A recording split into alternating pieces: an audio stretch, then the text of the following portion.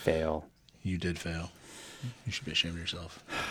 I'm gonna commit Sudoku now.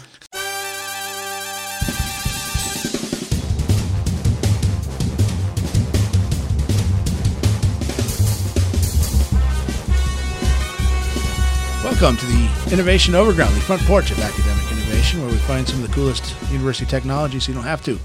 We want to add to the volume of those innovations and hopefully help them become actual things that help people on a shelf one day. Thank you for joining us. My name is Charlie Litton. I'm joined by Tyler Scher, PhD, science wizard. How's it going, Tyler? Hey, good. How you doing today, Charlie? Not bad. Also with us is Joe Runge. I'm paying attention. Dr. Law Dog, entrepreneur werewolf, and the height of... I've run out of words. The height of sweater vest technology. And also the height of please take a minute to rate and review the podcast. Please subscribe. Please tell your friends. Please pin it to your darling sweater vest with the Charlie Brown pattern and wear it as Lucy pulls the football away from you and you go flying everywhere.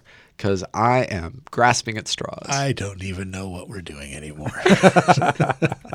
That would got weird, people. Yes, please do help us spread the word. The more we do want to talk about these innovations in a way that helps them get the development they need to become actual things. And the more you help spread the word, the better it helps us do that. So, okay. All that said, I think it's time we went over something that's personal for me. My wife has got some I don't know if it's actually macular degeneration, but it's something going on in the macula. And so I just want to talk about eyes. So degeneration, possibly macular. Yes, something going on there. It's like they're using like an off-label treatment. I don't know. It's for something I might be like for toenail fungus, but they found out that it does something for the eyes.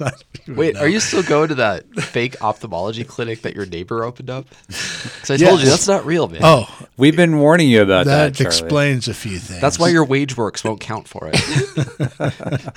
Well, anyway, I do want to go over so anything from the eyes. I think this is the last show, we're going to go over some stuff that we saw at the Midwest Drug Development Conference, which was a couple months ago. So much innovation. There was, and that was that drew together about 18 universities from the Midwest, so-called flyover country, brought their best drug development technologies to the fore, and then invited, industry representatives and investment type people to come in and take a look at those technologies and kind of give them a little bit more oxygen. And so far, it sounds like it was a smashing success. A lot of new relationships, some potential licensing agreements came out of it for universities all over. So, did you see anything in the eye realm, Tyler? I did. That came from the conference? I totally did. Yeah. So there was actually a stem cell therapy for macular degeneration out of Mayo Clinic, Dr. Alan Marmestein at Mayo Clinic. Yeah, that's exactly what I'm thinking about. So macular degeneration is a leading cause of vision loss in aging populations, and actually estimated that over 6% of Americans over the age of 40 have some degree. So the macula, that's like the back of the eye, is that correct? Yeah, it's a small central area of the retina. Okay. That helps with focusing. Okay. So macular degeneration will oftentimes result in progressive blurriness of the vision, especially kind of going centrally and then expanding outward. Yeah, it's crazy because the first thing to go is the middle of your vision. Yep. So Exactly. God, what a horrible thing. So Yeah, and then there's two forms. There's wet. It sort of starts off as dry macular degeneration. There's no FDA-approved therapies for that, so we can identify it and I guess just say good luck. Wow. And then there's that eventually progresses into what's known as wet macular degeneration, which is more severe, results in the growth of blood vessels where they shouldn't be.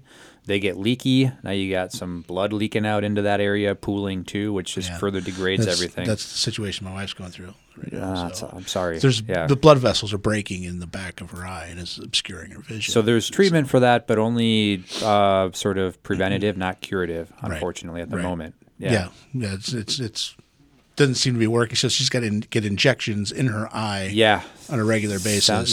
Yep. And I'm just so glad I don't have that problem because it's miserable. So, yeah. Sorry. So what are they working on with that sort of thing? What are they seeing? Mayo Clinic decided to develop a sort of a delivery mechanism, and it's a really cool cell-based therapy. So they have a fibrin-based hydrogel that can support inducible pluripotent stem cells, or iPSCs. So these are, in particular, iPSCs that have been derived. What's an iPSC? Hey, good question. So induced or inducible pluripotent stem cells are.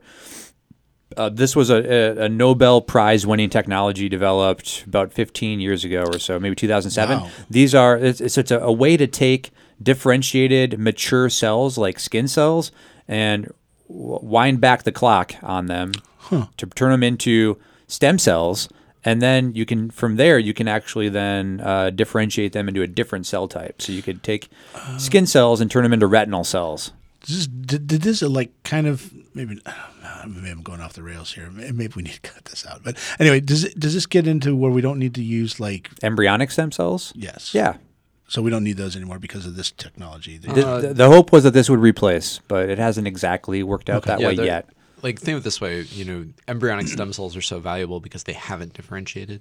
Yeah. Right. They're still just, all people come from one cell, right? Fertilization, you're a single cell, and everything else sort of has to be programmed.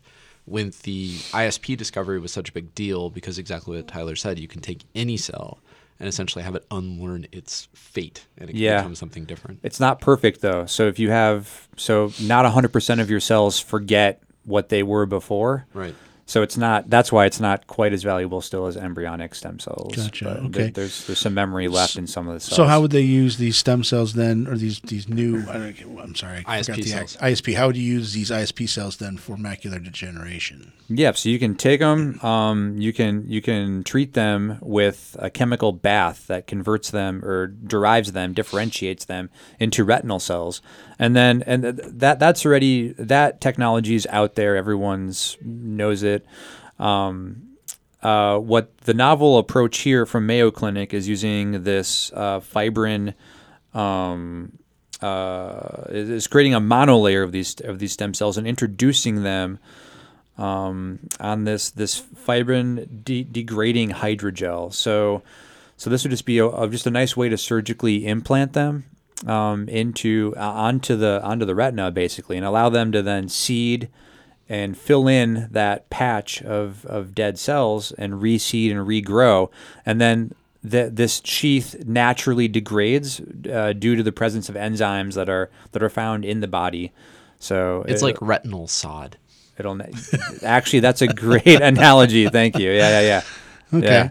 You're gonna sod the back of my. So they have to go in. They have to cut open your eye then, and go it's a surgical procedure. Yep. So there's two schools of thought on what the best way to do this is. One is introducing them in a solution, which is less invasive, but doesn't seem to work quite as well, at least in animals. When they try to do this in solution, it doesn't lay down quite as nice as the sod does. Well, the eye's kind of a tricky thing anyway. It's kind of, as I recall, isn't the eye kind of almost like the blood-brain barrier? It's like a closed system. It's hard to get into. It's immunologically privileged. Yeah, which actually makes it easier to get into. Yeah. So it doesn't. Oh, really? Okay. Well, you want to it's hard to exercise get caution, drugs though. too, but that's what I mean. You can introduce anything into there, and you won't. So if you got dander from your neighbor's cat Peanut into your eye, your body wouldn't freak out because my eye freaks out. You tell my eye that. Not if you get it inside the eye. Not if you get it inside. Fight me on it. Where's the cat dander? Where's the cat dander? Rub that right. So you want to be actually extra cautious when you're doing things in the eye because there basically isn't an immune system in the eye, which means if you introduce like a virus or something into there, it can be bad. But okay. But also it makes it great for introducing implanted cells. They it's don't like even a have to be surgical playground. They don't even have to be your own cells. Okay. Yeah. So okay. All right. So it's like a regenerative medicine playground. All right. So what was the stem cell? Okay. So just ISP. Yeah. All right. Well, that sounds pretty cool. It's how much more? Sorry, the studio next door. I'm hearing weird noises. I don't know if it's haunted. That'll happen. Yeah. It's Peanut. He's after you. It sounds like there's a dog show going on in there. All right. What?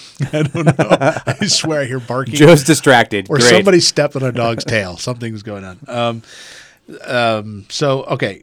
So how close are they? How much more work needs to be done on that before we might actually see it in clinic? So the preliminary studies in rabbits look promising.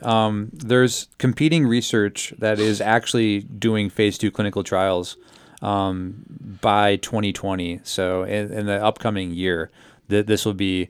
So maybe in the next couple of years, some form of this, whether it's introduced on Mayo Clinic's hydrogel or whether it's iPSC's delivered in solution, but some form of this. So this is the first U.S. clinical trial that's going to be held of iPSC technology, of inducible pluripotent stem cell technology in medicine. So yeah, it's been a slow burn since I think 2007. A lot of these things are so slow. When they were invented. Yeah. The Nobel Prize was awarded in 2012, so it took 5 years to give them the Nobel, and now another 7 years to do That's how they get you. You got to wait for clinical trial. Yeah. Man, I guess. Got to wait for your Nobel Prize. Got to wait for your groundbreaking therapeutic approach. I want it now. You know what else I want now? Cyborgs. Ooh. Cyborgs are cool. Just replace the eyes with, cybernetic implants. Exactly. Yeah. I was going to say that. Now I don't have anything to say. Okay. No, really. All right. Well, let's end it. So the idea is you take a photoreceptor, 'cause what is an eye? It's just a glorified camera, right? And then if it don't work, why you got to sod it with cells? Why you got to try to fix it? Just bypass it. Get Geordi's visor from the Star Trek. No, you just plant a little, again, more eye surgery, but one of the great things about the eye, if you want to place a photosensitive microchip into it, no bigs, right? You just put it in there, and then you plug that thing. No bigs. I think my neighbor down the street did that last week. That was at Charlie's neighbor's unlicensed ophthalmology clinic. Yeah, you're right. Yeah, It's weird. Yeah. The reimbursement code to Medicare has emojis in it. So, but the whole point, right, is of course it does. Then you just simply find the relevant neurons in the brain and you plug it in like you're doing like a Radio Shack project. Easy peasy. Easy peasy lemon squeezy. Except not so much. University of Baylor is actually doing this for real. They have a device called the Orion. They're working with Second Sight Medical Products. So there's an existing collaboration that's ongoing. And they really are doing that. They're essentially taking people for whom there is sort of non-functional neurology, like they're blind. These are not people getting progressively blind. These are people for whom it's like born blind or have gone blind. Okay. Whatever. They're sort of dysfunctional, and you can essentially, and you're not replacing sight by any means. I remember, I was an evolutionary biologist a lifetime ago, and I used to read a lot of the sort of critiques of evolution, right? Mm-hmm. And one of them was saying, what good is half an eye, right? Like, the evolution of the eye is really complicated. And like, how could you have stepwise progression to an eye? Steps. But the fact is, like, if you can tell what's light and what's dark, or if you can tell that there's something coming at you, maybe not exactly what it is, pretty helpful, right? Right. And so these implants aren't quite to Geordie LaForge, where he can look at every spectrum and look at your feelings and look through time or whatever he can do. We're getting there, right? It was a hell of a visor. We got to start somewhere before we get all reading rainbow in the future. And the way that you the more you know, the more you see, right? And so the idea is that these implants will be able to provide photosensation to people who are otherwise blind. They'll be able to give them basic information related to navigating the world. Is there something in front of you, or is there not something in front of you? And this is, this article, and we'll include a link to it in the program notes, is really effective at describing that, giving people some vision is enormously helpful for them, and a really important step, because as they get more knowledge as to how to integrate the electronics into the brain, which is kind of amazing, right? Then they'll essentially be able to provide more sophisticated signal coming back. So eventually in the future, we'll all have, infrared spectrum scans, cybernetically grafted into our eyeballs at birth. Yeah. That's really interesting. I remember watching, this is going back magnesium. a couple of years ago, when they Neil deGrasse Tyson did the Cosmos series. Yeah. And it stuck with me. One episode, it talked about just the evolution of the eye and how amazing the eye is and what had to happen. Like, basically our eyes are developed from, I think it was fish. Like fish have a more advanced eye because they can see underwater. We can't. We need an airspace. Well, everything has differently more impressive eyes. Octopi don't have lenses in their eyes. Octopi are super sort of impressive pinhole eyes. cameras, but Yeah. they're incredibly detailed. They're all sort of adapted for whatever environment that they're trying to identify. Falcon eyes. Yeah. Dog eyes. Forget about it. Sure. Yeah. Or, and then like there was a Radio Lab talking about animals that see different kinds of colors. Yeah. That was really interesting. Yeah, there's even been shown that there's differences in color perception among people too. There's genes correlated actually with what types of colors and how many colors you can see. Okay, Charlie, you got to end the show, otherwise we're going to start talking about crayons. I'm kind of interested. Also, though, sorry, I want but the rainbow was such an appropriate analogy too, and you hinted at it, Joe, but you didn't elaborate. I got to end it now. It's the visible spectrum of the electromagnetic. While you're staring at the rainbow, please take a moment to look at the program notes. We'll include links to both the stem cell based and cybernetic based approaches for treating vision dysfunction. Yes, please check those out. They're very cool technologies. I do need to thank our sponsors, Unimet, the Technology Transfer and Commercialization Office for the University of Nebraska at Omaha and the University of Nebraska Medical Center, and also KVNO Studios at UNO, who are gracious enough to let us use their facilities for these broadcasts and make us sound semi-professional. So, for Tyler Scher and Joe Runge, I'm Charlie